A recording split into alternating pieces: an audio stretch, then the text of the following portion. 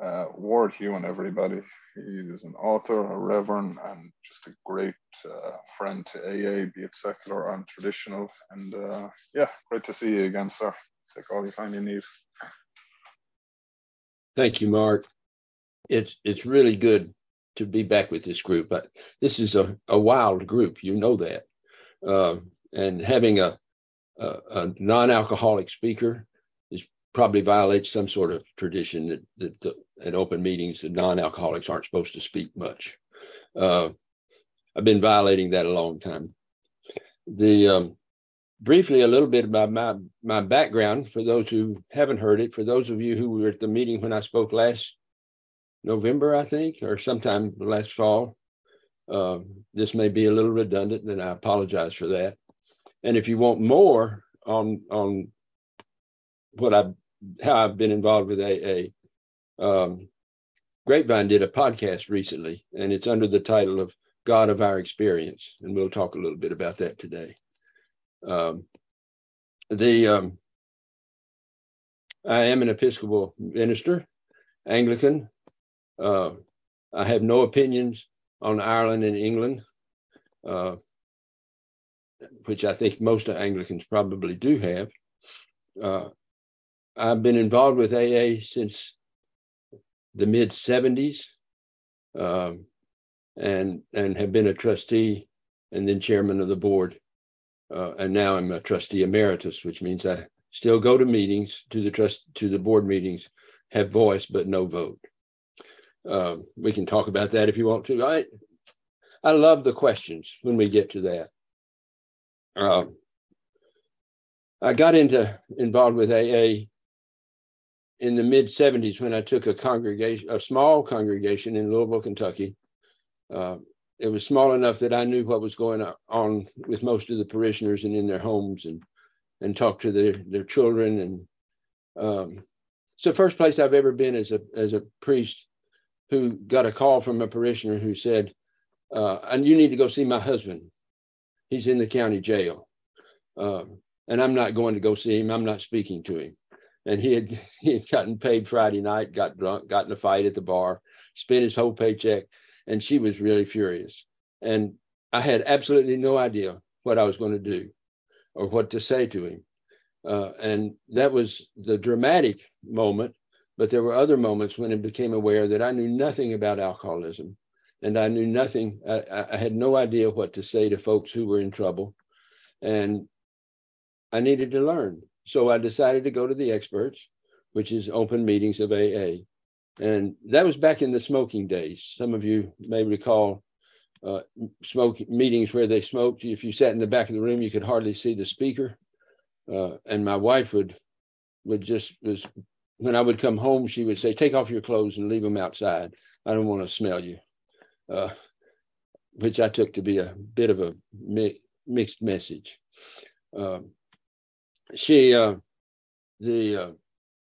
The real change happened, however, when a member of the parish who had 7 years sobriety came to me concerned about his spiritual life. And together we decided to start a small group of people in AA, all members of AA. This is not an AA group, but members of AA who wanted to talk about spirituality and who had at least 5 years sobriety. And I met with that group every Tuesday afternoon for 5 years, and it changed my life. It absolutely changed my life. I think that the first thing about it, clergy, people don't want clergy to be honest. You may or may not be aware of that. They want us to be good, and those are not necessarily the same things. I had no group where I could talk about my doubts. I had no group where I could talk about what I was really feeling and thinking. And this little group of members of AA had one criteria for our meeting, and that was what I've come to know as rigorous honesty. They did not care about what I had done or what I was thinking or what I was anxious about. What they cared was that I be as honest as I could about it. And that, of course, changes over time. But as honest, what I like about the phrase rigorous honesty is not perfect honesty. It means I'm working at being honest as I can, and how important that is for living. And for clergy, that was life-giving to be able to to deal with things in my past that I would really hide. It was the most wonderful experience I've ever had in a small group with those men. They were all men. Sorry about that. They were all men, and it was a vigorous conversation, and an honest conversation. That's what got me started. I also took some seminars and some work at the University of Louisville. Moved to Buffalo, New York in 1985. Tried to start a group like that again, and you get a gift once. You can't make it happen, and I never did have a group quite like that. But I would set up support groups, and I discovered that if I had a member of AA in recovery who was in the support group, we would avoid most of the BS. But if I didn't, it was sports and weather and stuff that was not worth the time. So I appreciate y'all for having fabulous BS detectors, and it can be a wonderful thing for a group. Then in 1998, I was elected the president of General Theological Seminary, Episcopal Seminary in New York City. Got there and discovered that nobody knew about alcoholism, especially among clergy. And we were all needed. So we began the first course of any seminary in the United States on alcoholism and recovery, and the role of the church and of the clergy in recovery and intervention. It was the most popular course, rated by the students as the most important course each year that we were there, and it's still going on. Other seminaries have now picked it up, for which I am thankful. I was interviewing a man for the chief economic officer of the seminary, and one of the things I'd gotten comfortable about addiction is in an interview to ask people about their family history, their personal history with drugs and alcohol, which always surprised them. I don't know why we don't talk about it. There's still a kind of shame that somehow is guiding our cultures. But so I told him my experience and my little story, and he had 27 years sobriety in AA, and he shared his, and he took the job for 24 hours, and then he called me back and said his partner said, "I can't take this job. We've just retired, and I need to try retirement first." And then a couple of months later, he called me, and he said, "We're looking for some Class A trustees. That's the non-alcoholic trustees for the General Service Conference. Would you be willing to put your name in?" And so I did. I was elected, and then later in 2003, and then in 2009 was elected chair of the board, which is a 4-year term, and now I'm a trustee emeritus. I think the thing that maybe is relevant for this group is I was probably best known as the priest who did the reverend who didn't like the Lord's Prayer in open meetings. Excuse me. I remember we had a general sharing session at every board weekend, and I was asked to comment on religion and membership. And it's really clear. I mean, that's in retrospect, that was really kind of a dumb issue, because there's only one criteria for membership, and that's the desire to stop drinking. And while sometimes people bring a second criteria that you're not going to get sober if you don't believe in God, I've learned clearly that's not true. I know a lot of people who have 20, 30, 40 years sobriety who have no belief in God. In fact, a pretty strong belief that there is no God. And they've done very well in AA. And in fact, they're some of my greater teachers. They've taught me so much. I'll get to that in just a minute.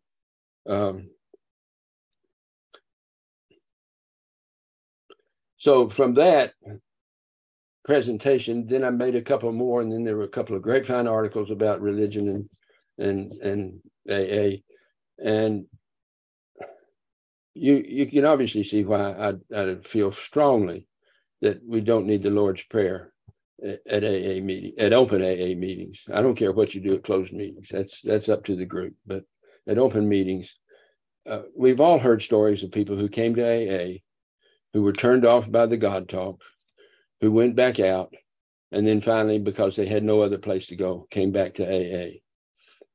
And some ended up being okay with God, and some continued to feel strongly that there is no God.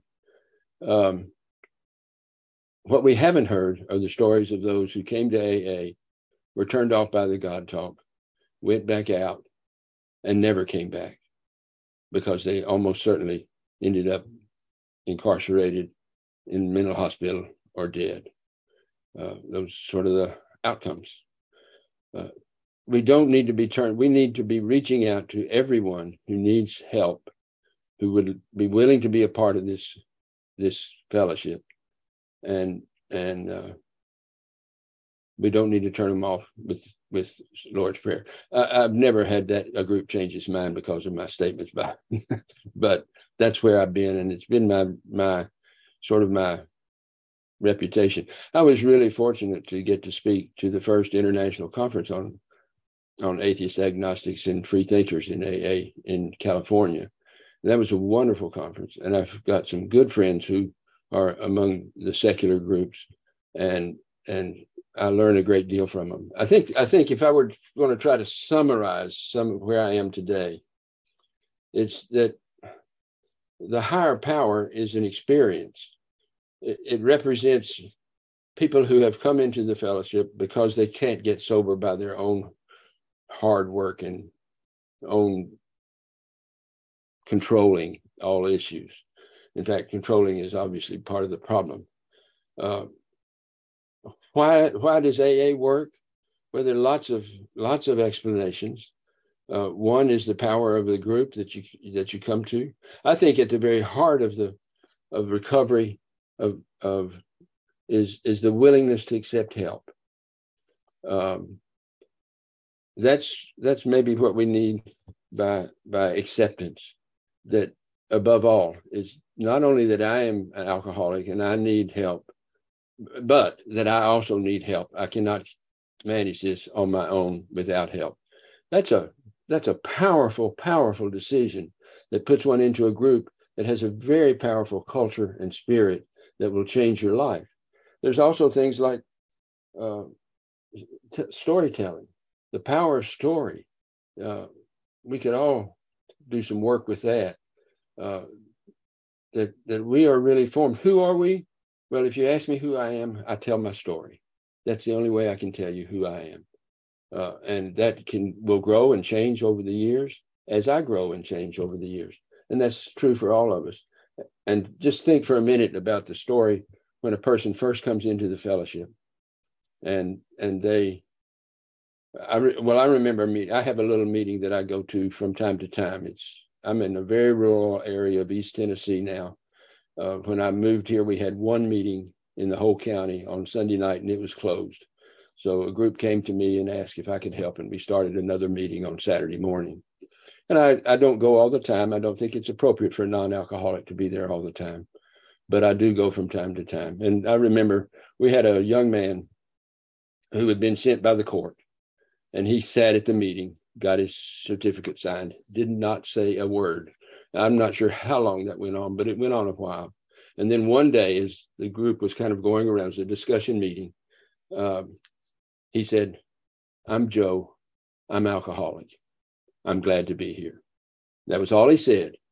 And within a year, we were getting his story. Within a year, we were seeing a different person. And it started with that willingness to be open about his own identity, his own need for help, and then beginning to tell his story. And his story became not of somebody who's hopelessly a drunk, but of somebody who's in recovery. And that's a different person. The power of a story. All of those things are really incredibly powerful. The group, the ability to surrender, the sharing of stories, the listening. To be listened to by a group is just empowering. And then we add to that this whole sense of rigorous honesty. And no wonder it's transforming. Now, some people see that power and would use the name God. I think it's kind of a shorthand for all of those aspects of power. Others don't want to use the word God, and that's fine, because what really matters is not what we call it, but what the experience is, and to understand the experience. And part of what has been really wonderful in terms of working with secular AA members is to understand their spirituality. A lot of people don't like the word spirituality. They think religion's sneaking in, but we all have spirituality. And as I've walked with and talk with and listened to members in AA who are in secular AA, it's those experiences that really have transformed the life. And if somebody wants to call it God, okay. If they don't want to call it God, I say okay. And basically I do all that because of the great need we have for humility. When, the church doesn't have answers, it has an experience that it's trying to understand. And if we could come to understand that, I think we would all be better off. And AA has experiences that they're sharing and coming to understand. We're not all right all the time. We are right some of the time. Recently, religion can be incredibly offensive, and I can get as angry as anybody about it. I recently had cataract surgery. Last time I was with you, I think I was still wearing glasses, but I had cataract surgery, and we got into the cataract surgery, and the doctor, so I'm tied down on the table, and the anesthesiologist is giving me whatever it is he gives me, and the doctor comes over to me and he says, let's have a prayer. And he said a prayer which sounded more like a PR for his services than anything addressed to God or about me. I couldn't do a thing. I couldn't even say, stop. I was going under.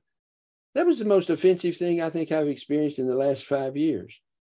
And it made me understand folks who are who are in secular AA and end up at a meeting that's overly religious. It's offensive. And we need to be humble about it, but we also need to be careful, particularly, both sides need to be careful not to be overpowering to others. It's anyway, I couldn't say anything because I had the other eye that had to get operated on the next week. So I had to go through that twice, but at least I knew it was coming the next time. I want to share a little bit. I think I shared with you last time, for those who were here, that I have been recently diagnosed with Parkinson's disease. And you know something? I have a fabulous program to deal with that. I believe it's found in the 12th step to practice these principles in all our affairs. So the last year, I have been working at how do I deal with a personal challenge. And I said, I've got the principles, and I just need to use them. Obviously, the first one is to one day at a time. And one of the challenges with Parkinson's is there's not a lot of information, and the diagnosis is loose, and there's an awful lot of, we don't know what's going to happen, and it would be very easy. In fact, I've kind of had to quit reading about it for a while. It would be very easy to get anxious about what's coming. Well, I have today, and I'm fine today, and have much wonderful time. And to suddenly start letting that be corroded by worrying about what's coming would be tragic, because I don't have forever. So let's enjoy this day. So one day at a time is the beginning of a powerful program that will see me through this illness. Taking the world as it is, not as I would try to make it.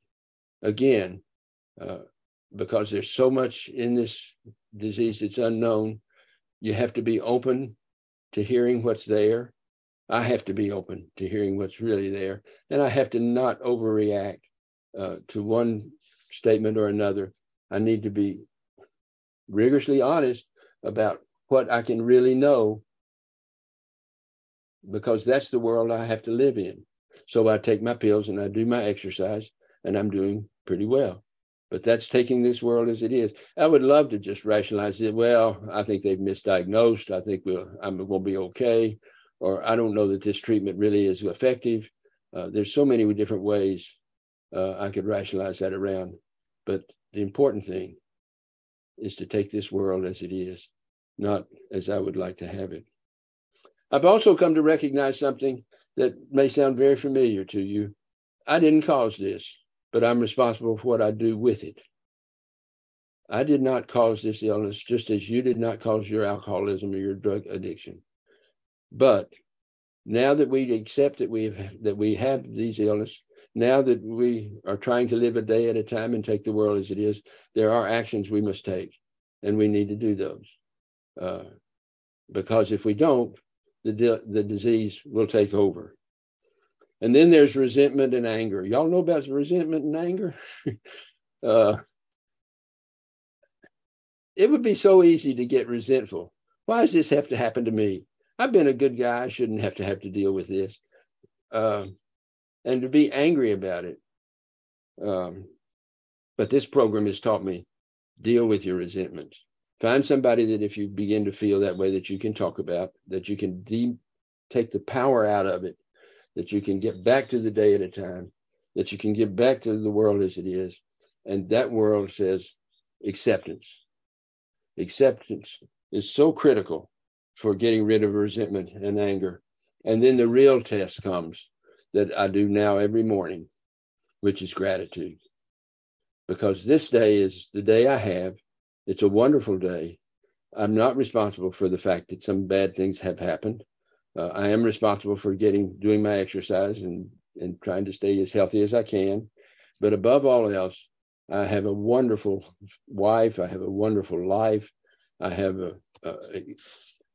consider my life so blessed because I've known this fellowship. I have this day. My wife's going to have her birthday tomorrow. My daughter's coming in from New York. That's a belly button birthday. My daughter's coming in from New York. My son's coming in from Seattle. We're all going to get together. It's going to be a great weekend. And it's, I guess the 4th will come in at some level, but 4th of July. But we have a wonderful time.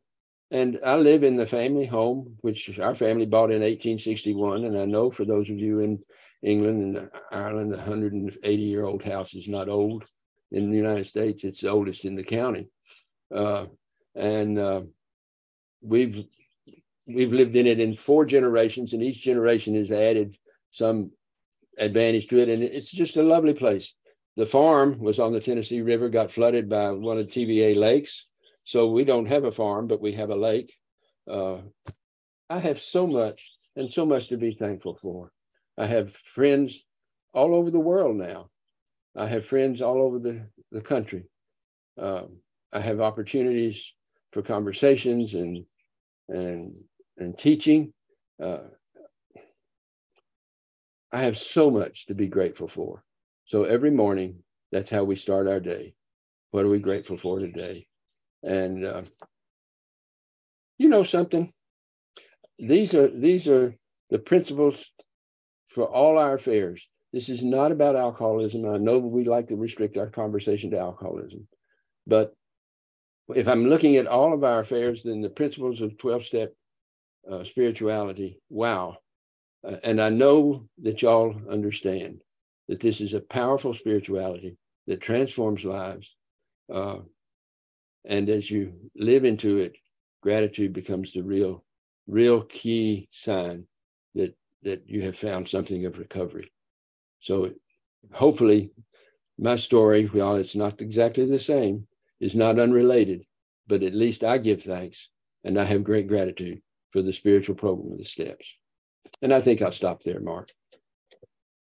So we'll have some time for Q&A. Thank you so much, Ward. Give me 1 second. Everyone has 20 to 30 seconds to say thank you to Ward now, if you wish. You have a chance to unmute. Thank you, Ward. Thank you. Thanks, Ward. That was great. Thanks very much. Thank you, Much Ward. appreciated. Thank you so much. Thank you, Ward. Thanks again. Thanks Nice to hear you again. Wonderful. No, mute all.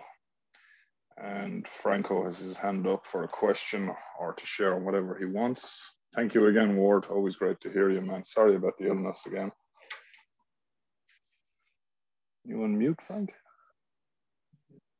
Yeah, I was waiting for you to say your whatever you wanted to say. I was just curious how you got into the priesthood and the clergy. And I do have a good AA story for you if you want a good AA story. Oh, okay. Yeah, I've never been asked that question at an AA gathering, but I'll try to do the short version. I had a tough teenage years.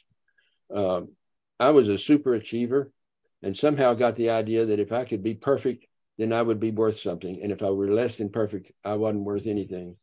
And I spent a lot of time thinking how awful I was, and how I spent a lot of time thinking about suicide. And I saw myself sort of on a pinnacle, on a little tower with everybody below clapping, and nobody knew who I was or cared anything about me. And I could not step off that tower. But the thing that changed my life actually was church camp.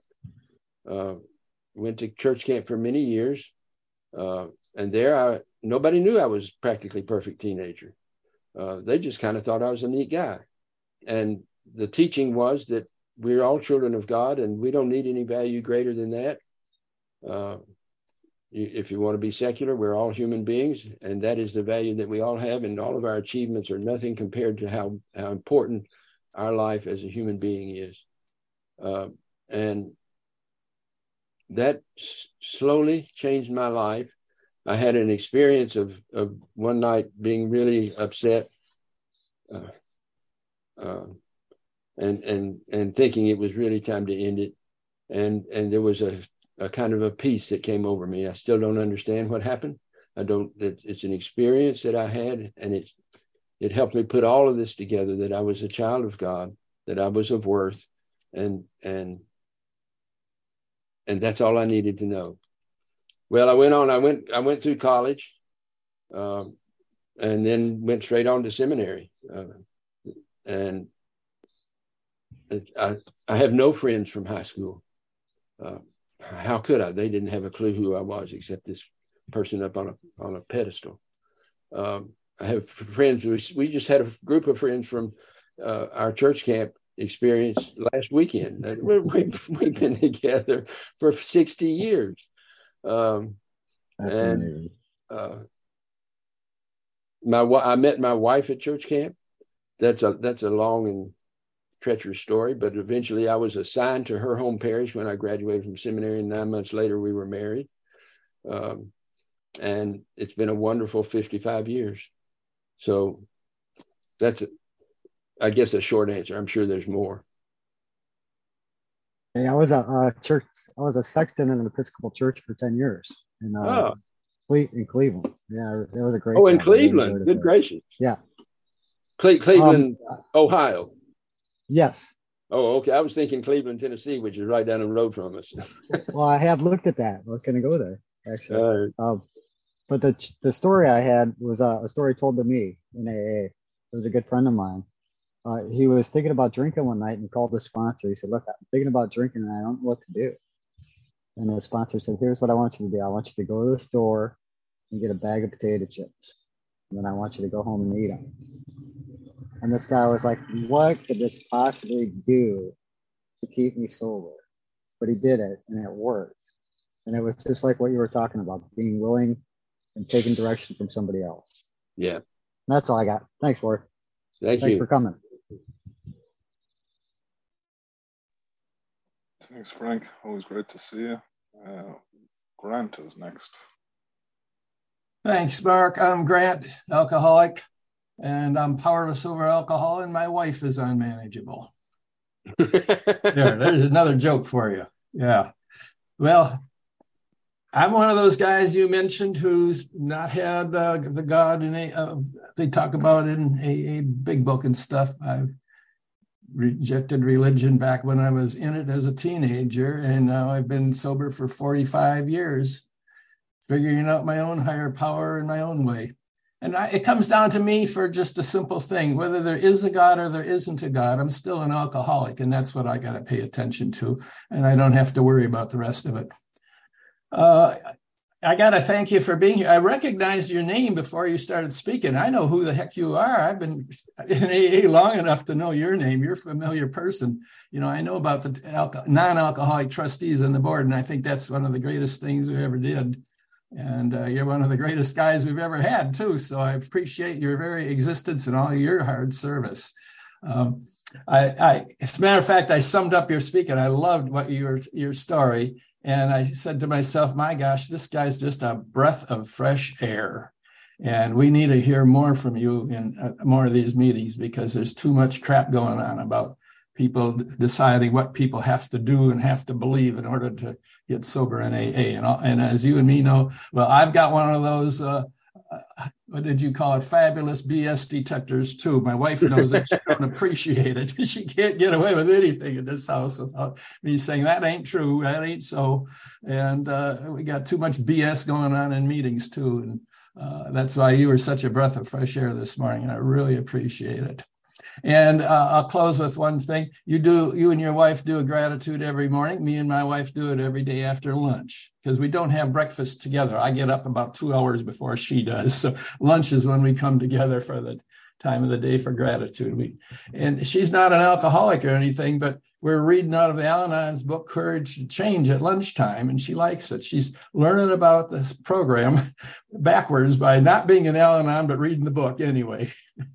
And I think it's kind of funny, but, you know, she's changed a little too in the 41 years I've been married to her now. Mm-hmm. I think that happens when somebody lives with an alcoholic for a hell of a long time. Oh, yeah. Yeah. So, okay, thanks very much. And I'm done. I'll close with that. Thanks, Grant. Always great to see you, buddy. Jennifer, NYC. Hey, I really enjoyed this meeting. It's such a cool angle, you know.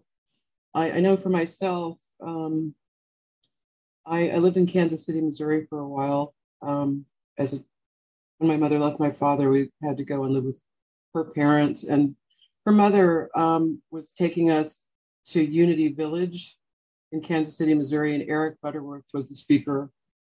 And that man saved my life. The way they talked about science of the mind, focus, intention, spirit, you know, I mean, it just helped me so much through what we were dealing with, which was, it was a living hell. And my grandfather was severely alcoholic, and grandma was an Al-Anon. And all I saw that she was getting out of Al-Anon was justifiable anger and rage, and nothing was helping. So that was my education on alcoholism. And grandpa's alcoholism was, you know, I mean, it was pedophile land, you know, blackout drunk. Grandma couldn't handle any truth beyond the fact that he was alcoholic, but beyond what he was doing, she couldn't handle it, and she abused my sisters. But she survived the depression. Anyway, so my introduction to AA was that I was trying to save my boyfriend's life. I did not understand this disease. And I knew that if I sat in those rooms with him as often as I could, I would start to understand it. I needed to know my enemy. It's a samurai thing. I was like, I need to know my enemy. I need to second guess it. I need to be able to get 1 foot in front of it. And all his mother was doing to help me was saying, change your locks and go to Al-Anon, Jen. Lock my son out of your house. Do not let him in. She knew him way better than I did, and she knew the disease better than I did. But it took me 7 years of me organically dealing with that kind of pain and repeat pain and repeat offense to finally get to the point where it was my life or him, and I was ready to murder him, and I was ready to take my own life. That was my education on alcoholism. I couldn't have done it any other way. I had to meet the devil on his terms, and I had to know what I was looking at. And I knew that I could not help this person, and I couldn't love him anymore safely because it was killing me. That was my education on alcoholism. Jim Smith was the poster boy for the guy that could never get sober. He couldn't be honest about his alcoholism and the abuse from his father, who was a Black Irish alcoholic, actor, model, really, really abusive father and husband. It destroyed Jim. you know, and everyone that loves an alcoholic, it's like damage. It's like 6 degrees of separation of damage. It's like a ripple effect, you know. I'm getting too much into this. I've had too much coffee, but I'm a coffee addict as well. So thank you. Thank you, Jennifer. And next up is Helena, staying in New York. Thank you. Thank you. Hello, everybody. Good morning, good afternoon, or good evening. Wow, am I glad I tuned in today. You know, I'm so sorry. Well, I'm not sorry, but I'm glad I'm here now. But yeah, what happened is, I got tied up on the phone. I'm like, I got to get to this meeting. I got to get to this meeting. But you know what? I've come to discover I got here exactly when I'm supposed to get here, And wow, you just said exactly what I needed to hear for today. The little part I heard, I'm like, wow, listen to him. A lot of the things that I heard you say when you talked about alcoholism, like in the family not talked about and this and that. I just like recently found out that my grandmother used to have a pint of alcohol behind the bathtub. I didn't know that until like last summer when I was talking to my cousin, and I was like, oh, we were talking about Granny, because I have this beautiful picture of her. She's a beautiful woman. She was born in Portugal, and yeah, but that I knew, that part I knew. But when my cousin was like, yeah, Granny always had something back there. I'm like, is she lying to me? And if she did or if she didn't. But, when I look back at different family members and talk to other family members that when it comes to alcohol, there was a lot of alcoholism, but guess what? It was all untreated, and a lot of suffering. Two family members died of severe alcoholism. So my journey hasn't been the best, but it certainly hasn't been the worst, and I'm glad I was able to find the program. And with me, with the religion thing, I was never happy with the Lord's Prayer in a meeting, and I never said it. And I got flack from some of my fellow AA members, but I didn't care, because I was the type of person, I still can be sometimes, that I would curse you out if you mess with me, So I'm like, listen, I'm not holding hands. I'm not saying a prayer. I'm not doing it, because I didn't see anything that dictated that I had to do that. I can remember one of my girlfriends telling me that I was going to go to hell if I didn't believe in God, and I wasn't going to be able to stay sober. She's been dead a long time, picked up and everything. I'm still here.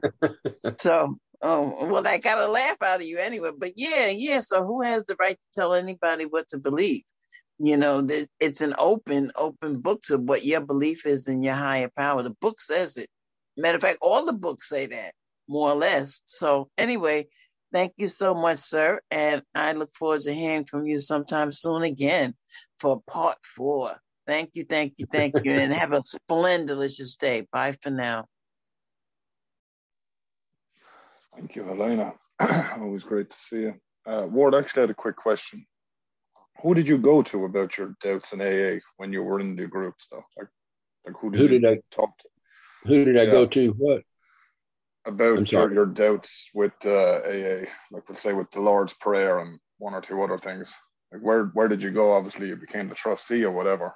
Kind of like Frank's story. How did you become that? I guess it's just evolved over time. I don't recall. I guess the thing that was critical that forced me to put my thoughts together was when I was asked to do the paper at the sharing session for the trustee meeting. Now, I'd been a trustee maybe 2 years, and the issue of God talk, the Lord's Prayer, all of those things were kind of whirling around. I don't remember exactly the topic, but I know it was about membership in AA.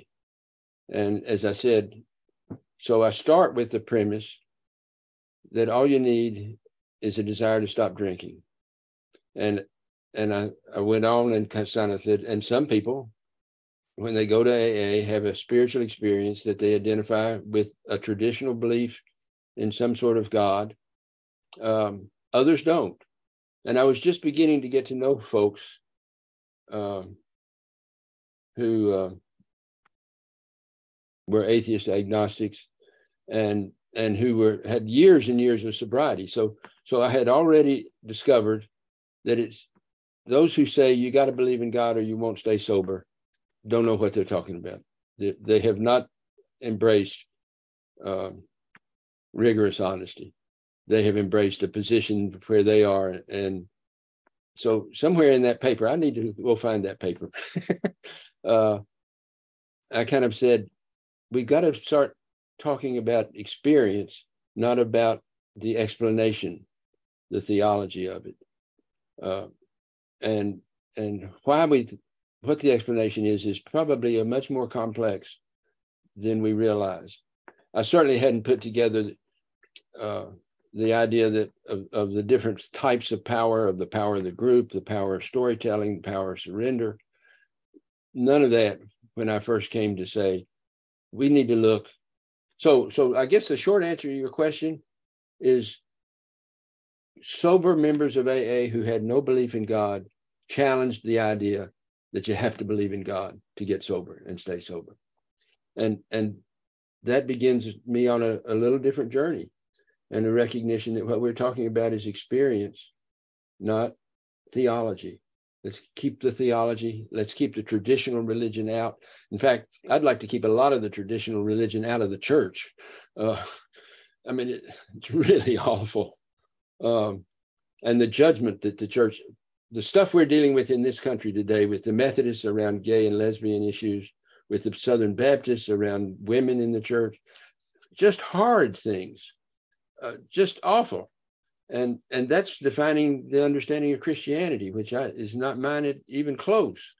But that's an outside topic, outside subject. Let me come back to the question. I think the question is, the short answer is, I met people who had years and years of sobriety without a theology, without a belief in God, and they challenged me to look at my own life, my own faith, and it's been a really wonderful thing.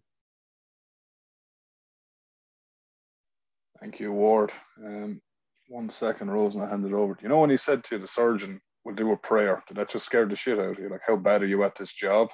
Right, yeah. I said, what is this about? I have to come back next week as well, yeah. Fuck, Jesus. That was really offensive. That was really offensive. And he was just looking out for you, man. I don't know. He was selling himself, I think. Yeah. Well, maybe you shouldn't sign your name as Reverend-Ward-Ewing everywhere. Right. No, I don't think I did. I don't know that he knew I was a reverend or not. Yeah. Well, regardless, thank you again, sir, for coming. Rose is up. Thank you again. Yeah, I've got to pick up on that, Mark. I have to say, coming to these groups, what I'm learning is a lot about America and Americans. And I just, as a British woman, I cannot imagine a professional doctor announcing that they were going to say a prayer over me. I would, that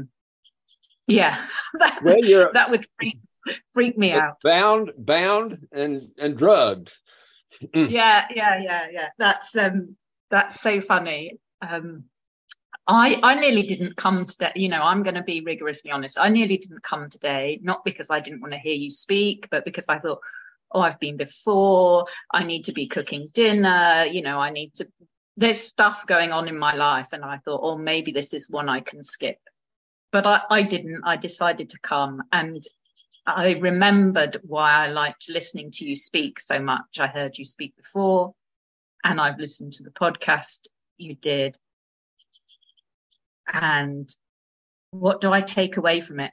I think what it helps me see is that I have a right to have confidence in my own ability to have my recovery journey, that it isn't actually up to anybody else to dictate that. I can seek out the help I need within the groups. I can seek out the help I need within the literature. But I'm still in the driving seat of my recovery. And if there are things that don't work for me, I can say no thanks. and I can ask for help and listen to suggestions. So it's, I don't know quite how you're speaking helps me see that. But that's what I take away from it. You know, the power of the group to help me on my journey, it is what I'm here for. And each thing will come along in its own time, and I won't get it right all the time, and I'll make mistakes, and I'll go down one path of recovery and think, oh, this is right for me. And I might come to a dead end and have to go back and start a new path. But the reason I'm able to stay on my recovery path is that I was able to find a branch of AA, a branch of recovery that wasn't forcing things upon me. And I'm really on board with the idea that 12 steps shouldn't be so limited to one thing or another. You know, that it should be open to more people and to all. And it's a way of life that could be more broadly embraced, and it's a great shame and a great disservice to 12-step culture if we are turning people off when they first come in the door by using language that is outdated. Anyway, I don't think I've got a specific question, but I just wanted to say thank you very much. And even though I've heard you before, I got something out of today, and it's helped me feel at peace today and feel like I'm secured in my recovery, and I can keep coming back to get the help I need to keep moving forward. Thank you. Thank you. Thank you. Thank you, Rose. Always great to hear you. Next is John's iPhone. Hey, I'm John. I'm an alcoholic. Ward, I missed the first little 10 minutes-ish, which probably was just filled with gold nuggets because everything I did hear from you was pure gold. And I don't really have a question, I guess, but I'm married to a lady, a very great woman, and I think she's a step 10, 11, 12er. She never went through the program, but she's deeply she tries to be the best person she can every day, which is kind of step 10, right? And then 11 is being connected with that higher power of her understanding. And 12 is altruistic giving. And some people get there without a program. I guess she got there through religion. I'm forever grateful. The program got me through the steps to get me to that 10, 11, 12 loop, and then maybe back to, back some steps occasionally. And reflecting kind of on religion, if okay. I mean, a lot of that, it's very sort of metaphysical. And it's very much of, about what happens after death, where for me, the 12 steps in the program are just incredibly sort of here and now and a lived faith and faith in action and the works that go with it for me. And it is faith that is linked to spirituality, again, different from religion that has, brought all this together. And it's even brought me the humility then to say, okay, so who am I to point my finger at 2,000 years of sort of Christian learning, and I've even opened the door to a bit of that, which has given me some additional insight sort of into what it means to be. I mean, Jesus never said believe in me, he said follow me, and I think that, in a way there's a message there in the way that's conveyed in Christianity. But other than that, I've taking from other, Buddhism, you name it. I mean, and or non-religious spirituality. So I don't know. There's not really a question here other than, I guess, gratitude maybe for the program, which has opened my eyes. And to speak with Nike, kind of just do it. It's that faith, because everything that was so awful, I guess, has brought me to this place where I'm comfortable expressing this kind of thing.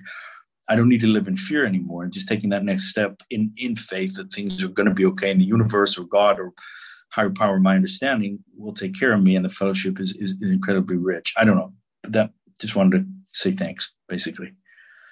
Thank you. We didn't even talk about fear or shame at any length. I mean, there's so much going. Anyway, thank you. Yeah, we're all on a journey. Everyone's afraid of fear. Edgar is up. Thank you, John.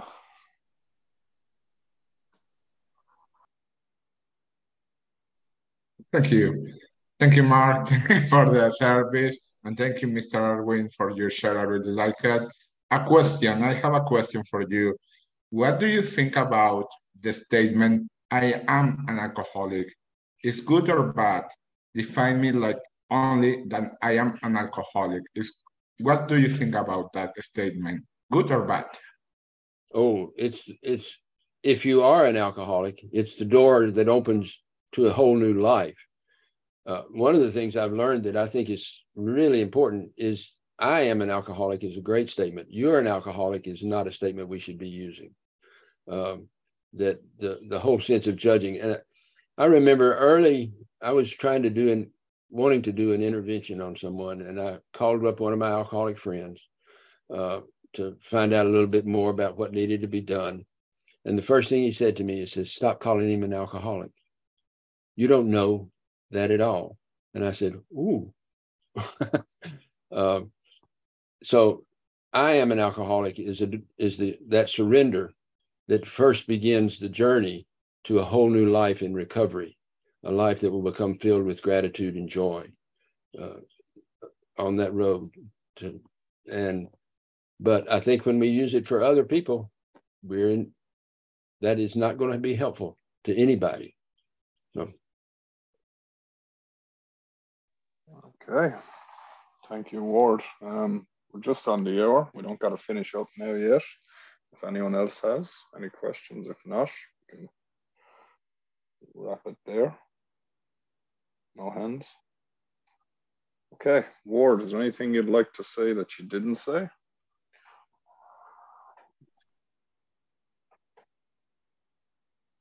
No?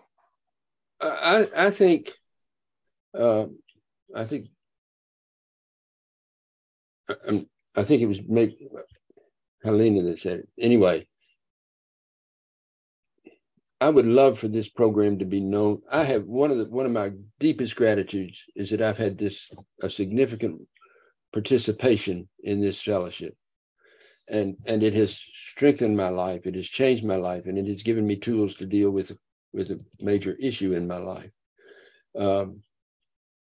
And I wish everybody could have that. But we've also got to maintain that AA is about has a singleness of purpose. Because I think when we get beyond, it's not AA's job to fix some teenage kid who's having some real identity problems. It's AA's job to be there for the still suffering alcoholic. I don't know how we get there. I don't know. I mean, part of what I've hoped for in the book I've recently written is to hold this up for people outside of the fellowship, as well as those within, to see the power in this program and the wonderful joy that comes from it. But I don't know how we get there for secular, for other groups. I know there's 160 something groups that now use the 12 steps, but none of them are using them for helping us deal with issues in our lives. Anyway, that's a quandary for me, but I do give thanks for this fellowship and my ability to be my welcome to it and my presence with you. It's just been part of a wonderful journey. Thank you so much, Ward. All right, last chance. Everyone gets to unmute and say thank you to the speaker. Thank you, Ward. Thank you, Mr. Ward. Thank you. Thank you. Thank you so much. Thank you, Ward. Thank you, Ward. It's fantastic. Thanks again. Very much. Thank you. Thank you, Mark. Thank you. You too. Thank you, everyone. Now, muted G again.